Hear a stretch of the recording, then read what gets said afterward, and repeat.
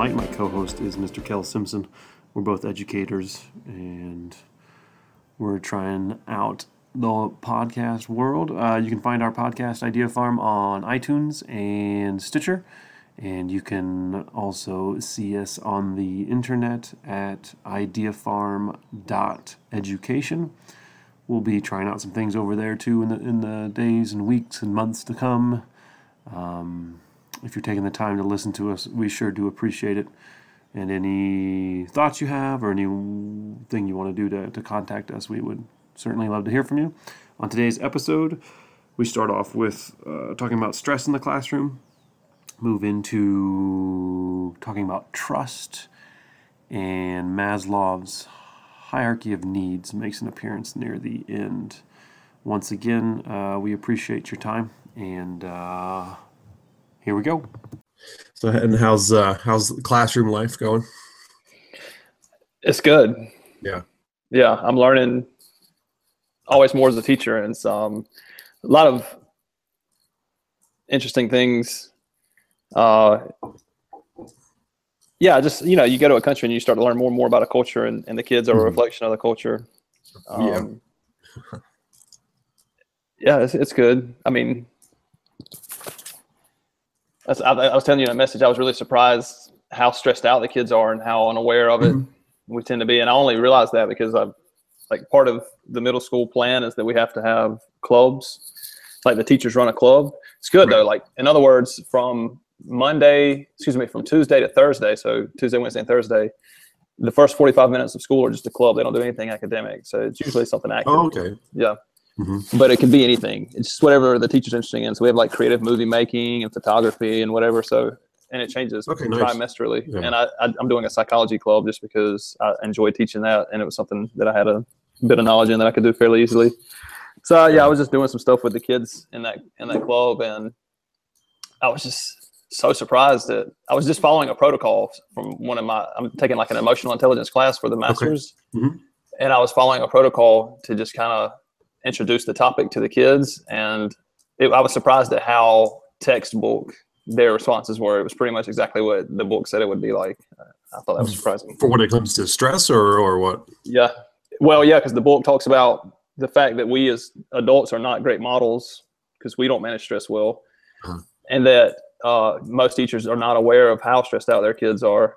And I, because when they went around the circle, I was like, wow, I can't believe that they are, because they say it in a joking manner, but as an adult, with a little bit of emotional intelligence that the experience gives you, you're like, wow, that kid is not well, Right.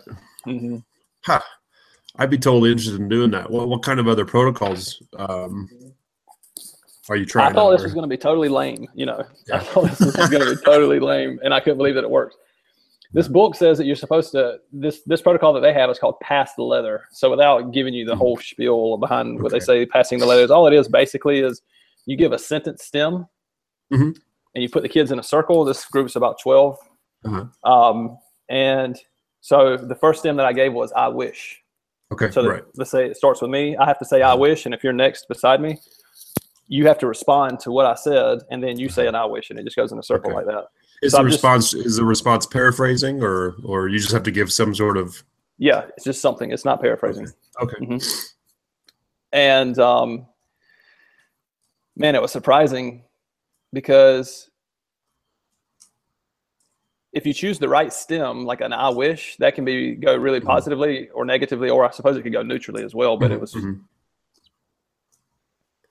the thing that stood out. This was the first one that I did. The thing that stood out to me about that one was the fact that all the kids, except for one out of the whole 12, ridiculed the kid before them. And it was interesting because once we went around, I don't say anything. It's supposed to be very student driven. And I was like, what do y'all think that I noticed as the adult just watching? And they said, we're all negative. They knew. And I was like, wow, it's interesting that they were aware of that. And then the one that I did last week, I've got it tomorrow. I got to figure out what I'm going to do with them. But if you're interested in doing that, by the way. Yeah. So and then I just did that, and it was almost, for me, it's almost like an assessment. It's like an emotional assessment. It's interesting. Yeah. And then after that, what did I ask them? I was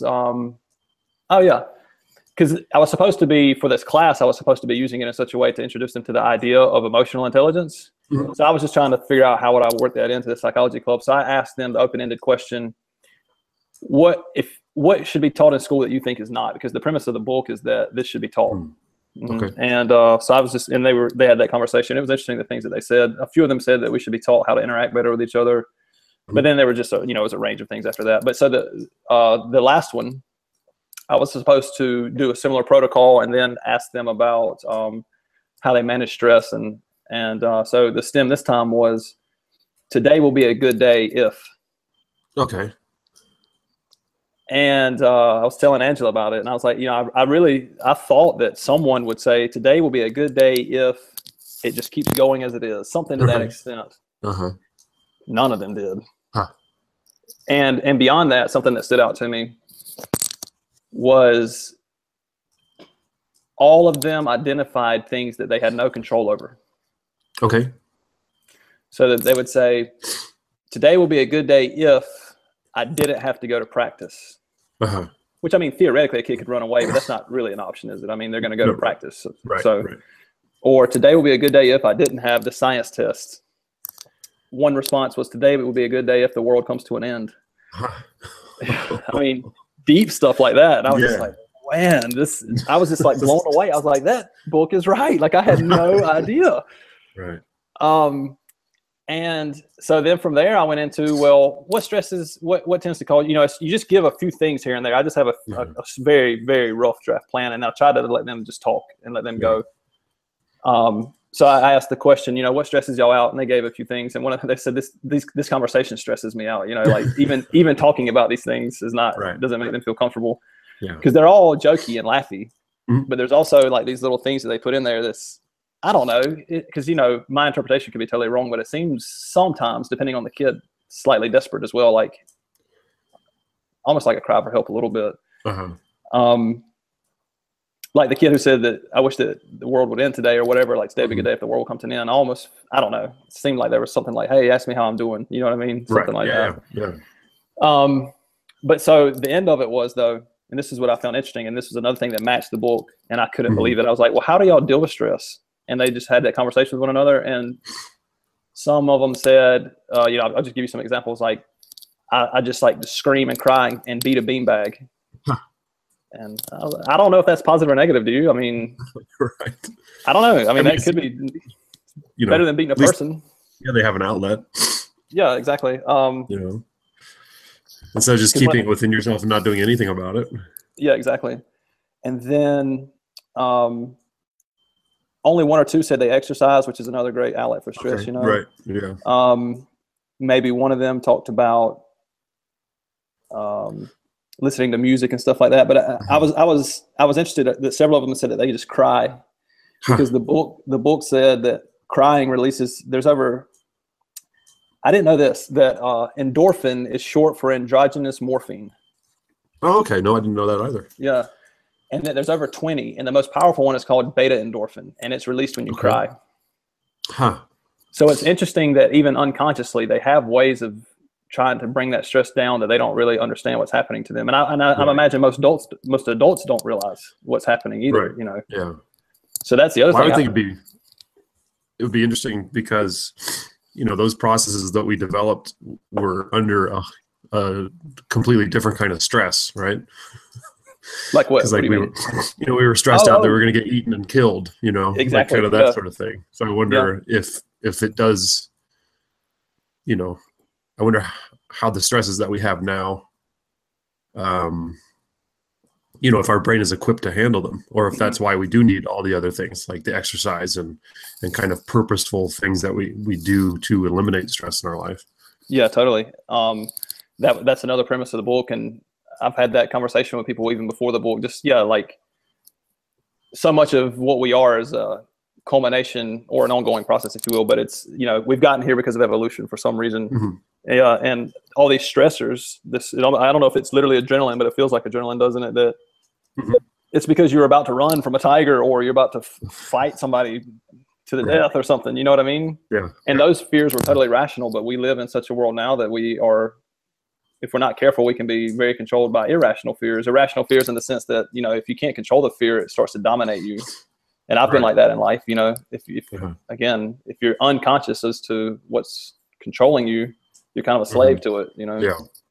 Yeah.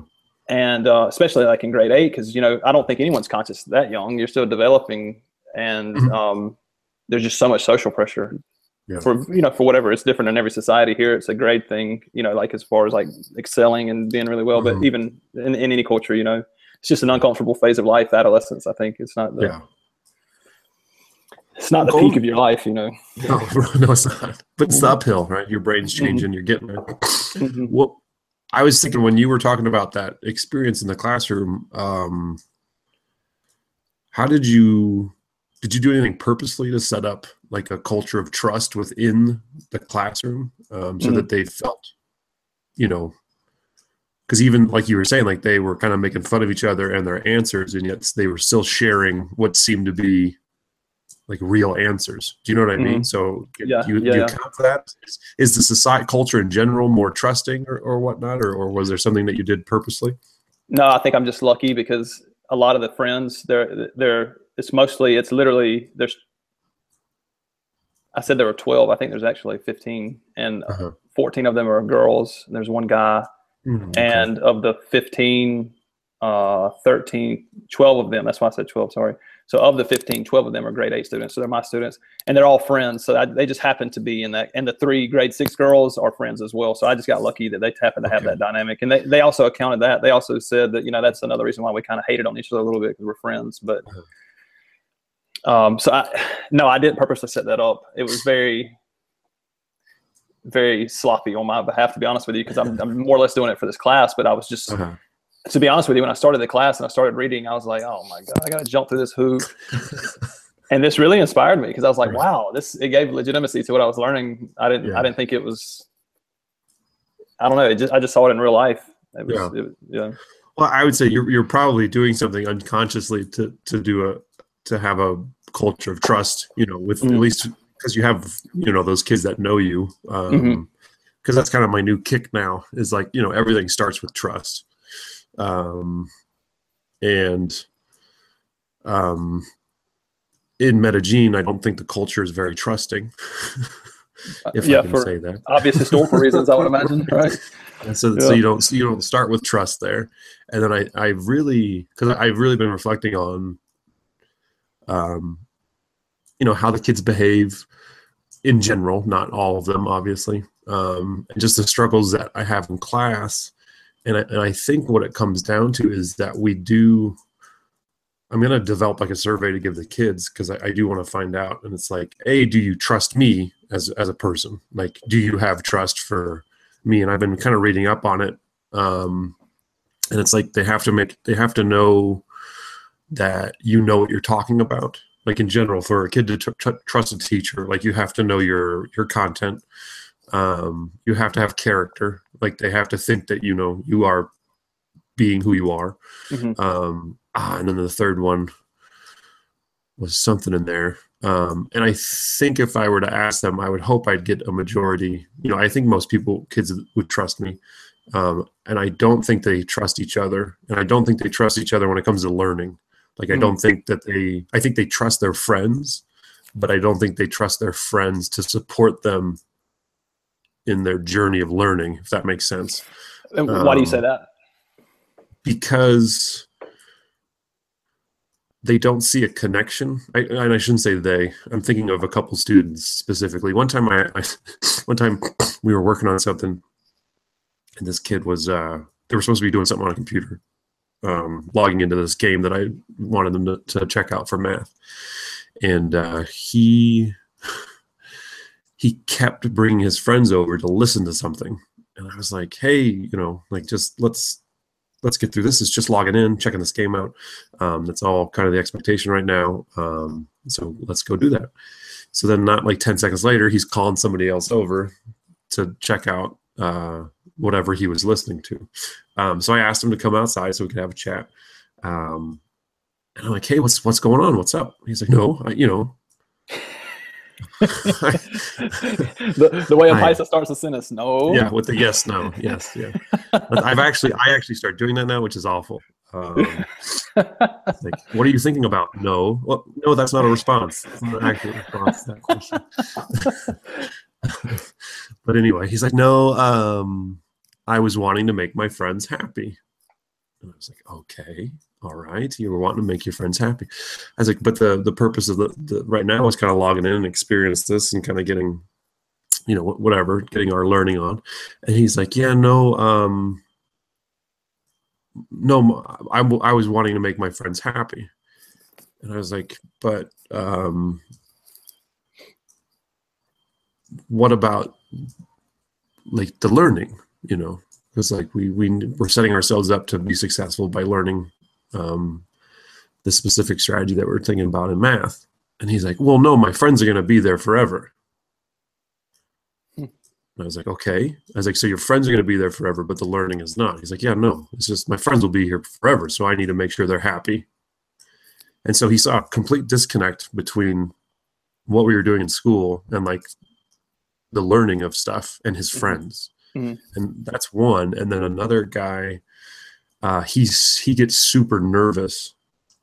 He doesn't want to tell his friends that he wants to read better or that he wants to write better or that he is interested in what we're doing. He's like, can you just not send me around them so I don't have to ask them to stop talking? So they'd rather fit in with the social stuff. And again, I'm using they, I'm just talking about a few kids, not all the kids. Yeah. They'd rather fit in with the social stuff than to be a quote unquote learner. And so so that's why I think there's a low level of trust when it comes to, do they trust each other when it comes to, whatever. And then, so my kind of thought is, what can I do in the classroom to make sure that we do have a culture of trust in which they can, want to learn, kind of thing. Mm-hmm. That sparks two things. Like I have another friend who's an international teacher. He was in Bogota for a while. He's in Costa Rica now, but he's a really smart dude. Beyond like the teaching thing, he's just an intellectual. But something that he kind of, I don't know if this is true, but it was something that he brought to my attention that was something to consider. And this is not exactly what you were saying, but it sparked it in my mind that he thinks that in the U.S. there's an anti-intellectual culture where you're like shamed if you're smart. Like, yeah. And I've seen, you kind of see, that's kind of it. I don't want to look like I'm trying, or I don't want to look like I'm. That seems odd, doesn't it? It seems like you'd want to be the smarter person. I wonder how. Right. Yeah. I don't know. Like, not to take you off task with the trust thing, because I do want to talk about that as well. But I'm curious as to why that manifests. Like, it seems like you would, in a competitive culture, because I would say Medellin is a competitive culture as well, wouldn't you? Mm-hmm. Seems like you would strive to be the smarter one. And I think obviously you can't throw everybody in a box, but there's also a significant portion of kids who are scared to stand out or to look like they're trying to improve or something like that. Yeah, especially because you missed our new superintendent. She did this cool kind of presentation when it came to cultures and some of the research that has been done. And it was like this huge, I think it was done in the 80s or 70s cultural study. And, it was, take it for what it's worth, take it for a grain of salt kind of thing. But she was comparing American culture to Colombian culture. Mm-hmm. And one of the things about Colombian culture is that they do not want to stand out. Like, they want to be part of the group, and they don't want anyone. There's no sense of stepping out and being noticed. Whereas in the United States, in general, like at least back then, we did want to stand out, and we did want to be separate. We do want to, be noticed and everything. But to go back to your point about like the intellectual stuff.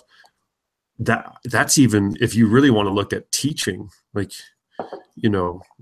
we're such an egalitarian kind of where everyone is equal and everyone's the same and we're all good teachers and no one's different. And, there's almost some pressure there in you don't want to say, oh, well, I'm actually pretty good at this, like, have you ever said that to in like a meeting somewhere? You're like, hey, I'm feeling pretty good in the way I'm assessing right now. If anyone would like to come in and watch that. Do you know what I mean? Yeah. Like, we don't do that. Yeah. And so it's such a strange thing that I mean, it's just totally bizarre. Yeah. I I've said that a couple of times on this podcast, and I've felt self-conscious about it afterwards. Like I've said, yeah, I'm good at my job, and I feel, and I am confident. Like I've said that, but I've thought after we've ended the conversation, I've been like, man, I don't know. You don't want to be arrogant either. You know what I mean? Like you have no, of course. But I know what you mean. Something though, like I never had. Yeah, trust is so important to me. And as you asked me that question, I was like, man, I don't know that I have a protocol necessarily, but on some level I do from day one. That's probably the most important thing. But I could pick it apart, I suppose, but in the most simple terms, I just try to love them. Yeah. Yeah. And I try to respect them. Like I don't want to be I think that adolescents look for boundaries, and they do want to, like, I didn't want to be an authority figure, and I try not to be. But sometimes their behavior is calling out for it. They're looking for those boundaries. You know what I mean? But I'm not sure where I was going with that. But the point is, like, I guess I was just saying that I try to treat them just like people. Right. Yeah. You know, I just want to treat them like people. And I think that comes with being consistent too, and being fair, and admitting when you make a mistake. Like, you can't be afraid to me. I don't know. I've seen teachers who, I don't know. To me, I perceive it as a type of insecurity, but they're afraid to tell their kids that they messed up. Right. Like a kid came to me today and was like, well, you said this. And I was like, dude, I was wrong. Yeah. I don't know. I was probably tired that day. I'm sorry. I didn't mean to. Yeah. And God forbid we apologize to them, right? You know, and show them, hey, I apologize for the way I spoke to you then. I was thinking about something, and, you know. Yeah. Because I always find it interesting when you hear teachers go, oh, you know, they should respect me because I'm a teacher, or, you know, they should do this because of, you know, who I am. And it's like, well, if you're not talking to them with respect and you're not showing them love and kindness, then why on earth would they ever do it to you? Like, you're the adult who's leading things and being the model. And so that's like, that really affects me, because I think sometimes I get, you know, I don't want to say dismissive, but sometimes if I'm frustrated, I react in a certain way. And I think I pick up on my students doing that same thing, like that they will pick up on the way I'm behaving or acting, and then they'll mimic that. Like, so, like, do you have an example? Like, for example, if a student is being particularly interruptive, I don't even know a word, and I'm trying to get through the lesson, and I've asked them a few times, because I'm like, if you need to go and you need to sit in a desk because you're not interested in what's going on right now, you can. Like, you can go out in the hall. If you have to have a conversation, go out in the hallway. And then, because I record the lessons and they can watch them at home if they want to, and kind of do the work there too. But then they still won't. they won't do it. So that really bothers me on some level. So instead of just kind of trying to say, please, you know, let's talk another time and kind of do the discipline there, I do get a little kind of, I don't know, snappy or whatever. And so I noticed that the kids will kind of say it in the same way. Instead of just saying, hey, you know, this is important to me, could you please stop talking? They'll just be like, hey, enough, kind of, you know what I mean? Like, and that's probably something I vocalized before. So then I try to be cognizant of that and try to work on that, to be kind of the eternally happy, not in a fake way, but like just positive, and really trying to help out. Cause like the whole positive, like, they're so used to, you know, the behavior management where it's like, oh, go move your clip, or, you know, now your name's on the board and you got a check next to it. And that stuff works, quote unquote, works in the moment. Like, you can get a kid to stop talking doing that. But I'm more interested in getting them to buy into stuff. And that is a longer process, especially if they haven't had that kind of coming up, you know, if they've just been, was that the Skinner method, right? Just behavioral management. You know, you do this, I'm going to do this to you. Is that the Skinner method? What is it like? Isn't that conditional? Because that's all. If you do this, then this happens to you. The whole carrot stuff, you know, sticks and carrots kind of thing. That is all external, and as we found out, doesn't really work in the long term for people. wasn't a bat just flew around, so that's what I was looking at. Where was I going with that? But I think all that comes down to trust. So do they trust me to, help them out when they need help? And like you said, it's treating them with kindness and love and I mean, because I just read it yesterday where they were like that Maslow's hierarchy of needs. So important to me. But like they think that the bottom now is actually love and kindness and human contact. Wow. Because if you look at a baby, if they don't get that contact, right, they're done. They're done. They literally die, don't they? Yeah, they die. And that's more important than the food aspect to being a human. And I've wondered how they've done that research on a side note, because I've heard that and I'm like, who did that? When did that horrifying? Have you heard about the orphanage in Eastern Europe? It was like in Romania or something. It was awful. It was just it was just these kids that had been abandoned and no one had held them. And it was really awful. Mm-hmm. So it was one of those Eastern Bloc communist kind of things that happened. Yeah. Man, I think I'm like analyzing myself based on that question that you asked about building trust. And I mean, obviously it's not a quick thing, is it? Like it's rapport, and you build it and you treat them like you want to be treated. Yeah. But I start off the year, I think this is important because, I've mentioned to you before, like to me, it's so important to be clear about what my philosophy of education is, because it's why I'm doing what I'm doing. And I could be teaching English or history or psychology or whatever, and it would still be the same goal. And it's based on Maslow's hierarchy. And I actually show that to them and I break it down and I try to explain to them that I'm trying to aid them in their journey, because, the theory says that it's a need. You're driven to do this on a subconscious, intrinsic way, that you want to become the best version of yourself. But what's always stood out to me, and this is what I tell them, and I actually just revisited it with them today and yesterday for reasons I could explain later. But they say that, or at least Maslow said that most people will never get past self-esteem. They'll spend their whole life there. Yeah.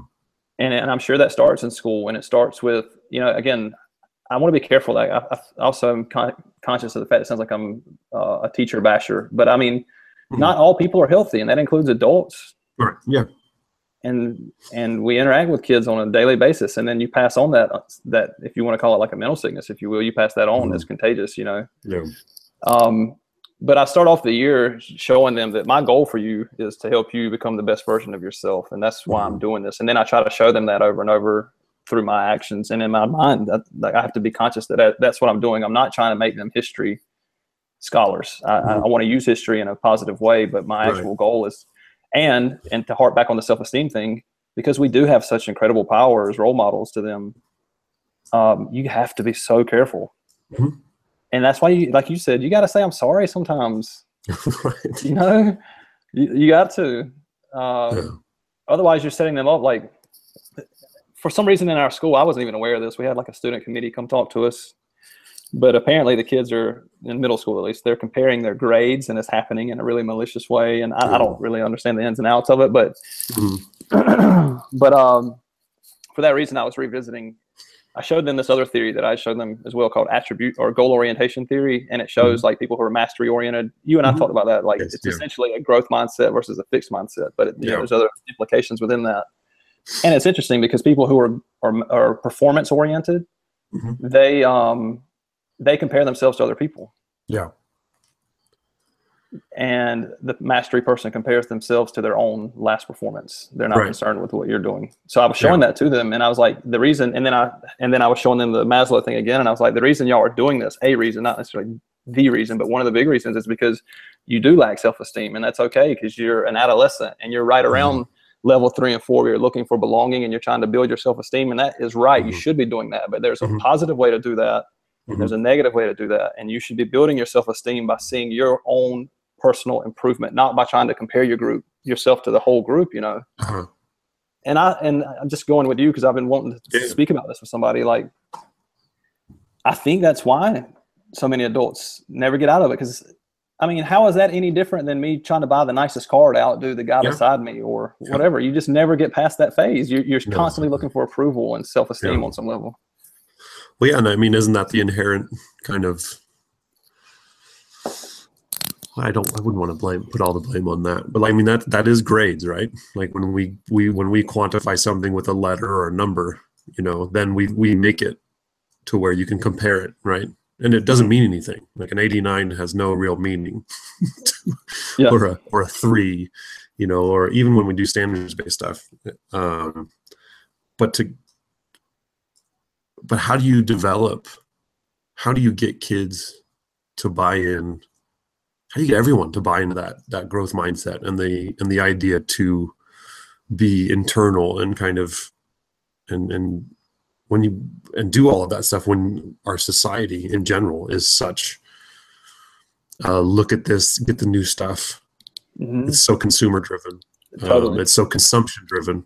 And then you look online, and then social media is all about putting your best foot forward and all the pictures. And now kids are comparing themselves to that. And they're like, well, I'm not doing anything on Friday night. I suck. And look at all the fun my friends are having.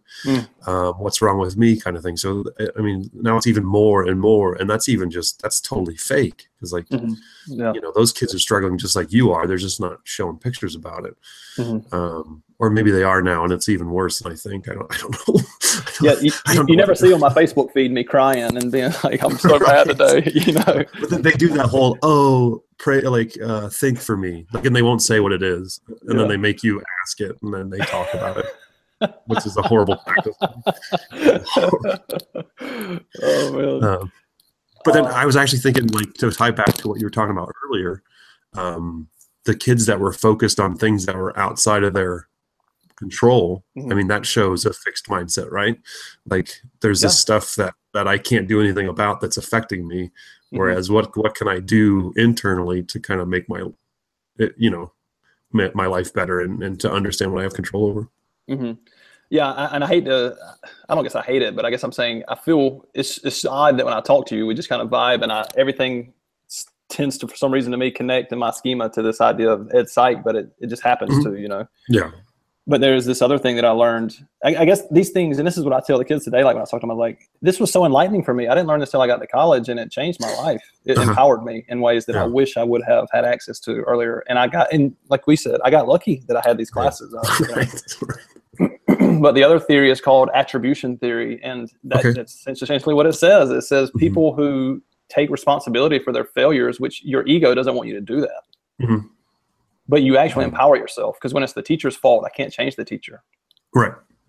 Or when my car broke down and that's why I didn't get there, even though, I don't know, that might be a legit thing. But the point is, you're always putting the blame somewhere instead of just saying, you know what, I should have studied and I didn't.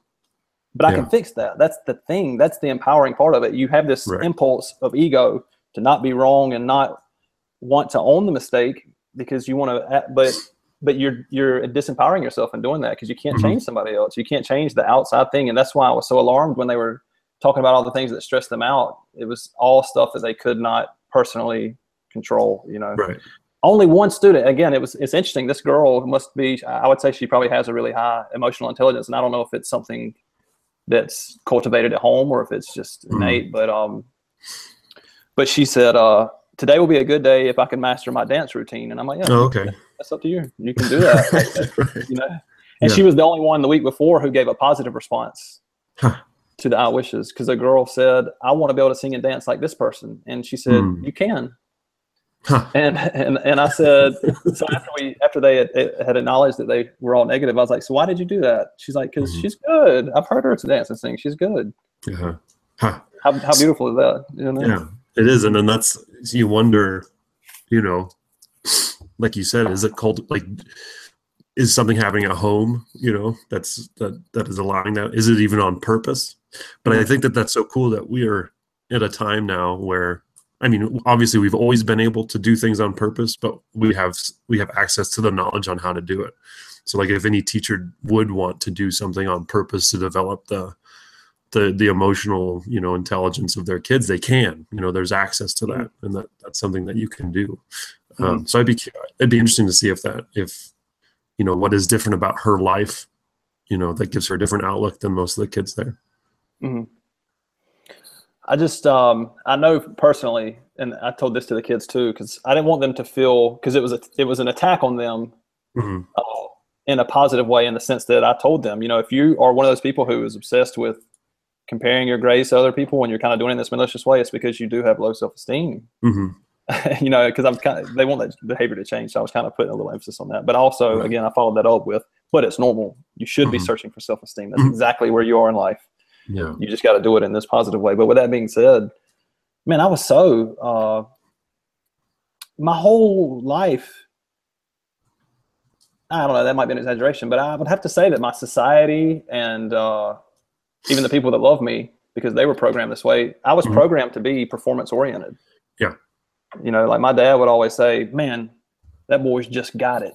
He's just a good athlete, and that's true. But most of us are, except for like the 10% at this end and that end, there's a lot of, most of us are somewhere in the middle, and depending on the qualities that you choose to have, right? Like the behaviors, that's going to be the, like, I mean, if you look at like a Michael Jordan, right? Yeah. Now, granted, he's an exceptional athlete, isn't he? But if you put him on scale of athleticism within the NBA, he was, I mean, there's nothing exceptional on that level, but all these other qualities that he had were what kind of propelled him beyond the average NBA player. It wasn't like he was, but I mean, I was just so, I know where they are, man, because I was so insecure growing up, all the way into my early 20s. I was just so concerned with what other people thought about me, and actually didn't really, you kind of bury it. This is my experience, so I'm assuming other people do it, but you kind of try to hide, you lie to your own self, and you try to hide your own low self-esteem again. And so I think that's how you kind of get trapped in that, like you were talking about, consumer cycle of, you always try to fill that hole with the new shoes or the car or whatever, the material things. And most philosophers and religious people for 1,000 years have been saying that's not it. Take the ticket, guys. That's not the way it's gonna happen. That's not how you're gonna get what you think it is that you, which I guess, if you listen to Maslow, what we're trying to get is that self-actualization, but because we're stuck on that lower level, we're constantly using these temporary things to try to boost it, Yeah. And it's just, I mean, that's the question, is just how do you fight through that for the students, Because like, it's one thing for my kids. I mean, I can do that with my kids, and even that's going to be a struggle, but at least I can control stuff in some sense at home. But how do you do that for students who are, you have to understand the only thing you can control is within that classroom. And even then you can't control everything, because you don't know, I mean, I'd be foolhardy to think that I'm controlling everything within that ecosystem of my classroom. But I can control some of the stuff, and I can give them experiences and try and, elevate their thinking in that sense. But other than that, like, the rest of the time that they're surrounded by kids, they're surrounded by the expectations of other people and society at large. So I guess it's just little by little or something. I don't know. Well, yeah, because I mean, a kid asked me today, it was like, well, how do I, because I said, emotional intelligence is, who was it, Gardner, that did the multiple intelligences? I think so, yeah. Yeah, and but anyway, whatever. The emotional intelligence is supposed to be really important, right? Like maybe it's a more determining factor in where you end up in life than your IQ. Yeah. And I think one of the interesting things that, at least in this book that I'm reading, what they keep harping back to is that it's about how you define success. And these people who are emotionally intelligent, they know what their strengths and weaknesses are, and they seek out opportunities and environments that are conducive to that. So when the kid asked me that, initially I didn't know. And then you're kind of asking the same thing, like, how do you do it? I would say, I don't know, but two things came to mind. The first one is just showing it, because someone showed it to me and it woke me up, and I was like, man, I'm that dude. I'm that performance dude. I've been doing that. And it's just a choice. And I don't know if this is true. Do you know about this theory? Have you seen the goal orientation theory? I haven't, but I think, I mean, I haven't purposely looked at it, but I have heard some things about it. Yeah. Well, I don't know if you'll get what I'm saying when I say this, but I just kind of had a light bulb go off, and I said it to the kids, but I was like, it's almost like the performance oriented person believes in destiny. They have no control. Right. And the mastery person believes in free will. It's choice. So I'm, part of cultivating that, I think, is just showing this. Because like when I showed it to the kids, it wasn't part of my curriculum. It was a sidestep of what we're actually doing in class. I was like, let's talk about this today, and we'll get back to what we were doing, right? And I was like, and so we did this stuff, and it was in like a graphic organizer. I was like, all right, if y'all want it, you can take a picture of it. And every class, there were kids, everybody's not going to get it. It's not going to go off for everybody. You know what I'm saying? Right. Yeah. But there was a significant number of people who were interested enough in it that they took photographs and they wanted to ask me more questions about it. So I think that's one way, is just to make it known, because I don't know, it seems so obvious when it's just shown to you, but it's just hard to see it, isn't it? And that was one of the things I read is the guy, if you have a belief and you know something, and then the other person doesn't, you think all that you need to do. And usually he was talking about adults, like, and then you give them the book, that has the information in it, and then they read it, and then they still don't agree with you. Then you're just like, that person's a moron. Oh. but it's just not the case. It's just sometimes, they said one of the things that you can try and do is, especially if you're in a discussion with someone who doesn't believe the same thing that you believe, or even if you break it down to like a policy at school, like if you can get someone to explain how something works, then they're more, and they verbalize like how their thought process works, or how that policy is going to work, or whatever, all the way to success, and they understand the effects of everything. You do two things. One, you can learn something as the person listening, right? You're like, oh, okay, so this is how it works. I understand now. And two, you if they go through that process of thinking about it, then they're open to the idea of, oh, well, maybe I haven't thought about this, or maybe, I had this belief that was based upon almost nothing, and now that I'm talking about it, I see that there's some holes in my logic and everything like that. And then they're more willing to listen then to a different point of view. So I thought that was kind of interesting, and that just for whatever reason, if maybe kids, like, because you kind of talk about the philosophy of life and the philosophy of education, like how do they think work? How do they think things work? That would be. I wonder if that would do anything for kids, like if they actually got to verbalize, how does their life work, or how does life work? That might give them a chance to kind of be open to hearing other things. I don't know. And have I talked to you about that Wim Hof guy, the Iceman? No. No. Mm-mm. Anyway, he's interesting dude. You should Google him later. I've been doing some of his stuff, but he's just he's kind of he's kind of like divine. He's a guy who's divinely mad, if I'll say. I've seen that. In other words, he's kind of enlightened. I'm saying he's kind of a nut, but he's anyway.